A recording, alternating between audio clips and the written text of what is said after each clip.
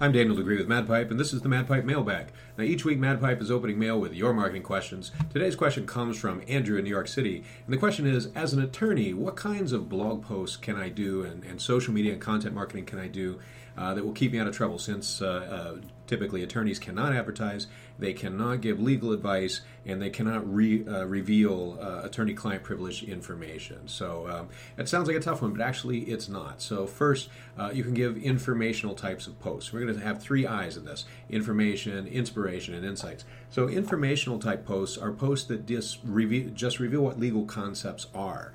So maybe you want to talk about the concept of indemnification, but you don't want to do it in a technical way.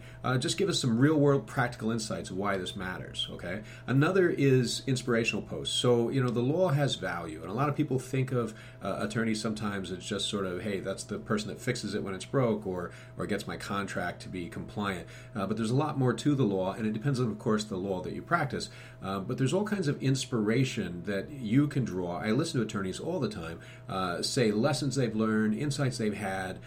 One example is, you fall down on the sidewalk and you think there's nothing I can do about it because I can't afford an attorney and I probably wouldn't succeed anyway. My medical bills weren't that much.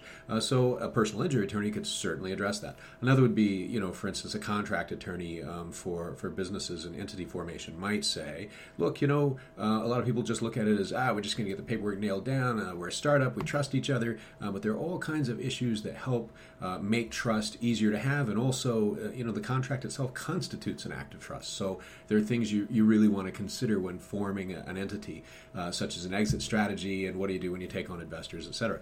Those are great posts. So information, inspiration, and then insights. And insights come from just momentary observations you have about people's understanding of the law.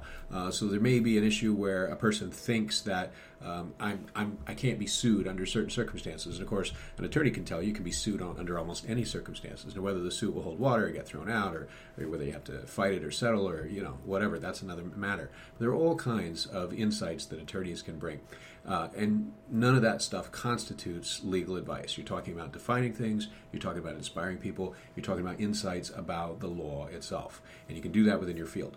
So, if you'd like to submit mail to the MadPipe mailbag and ask your questions, go to madpipe.com/mail. That's madpipe.com/mail.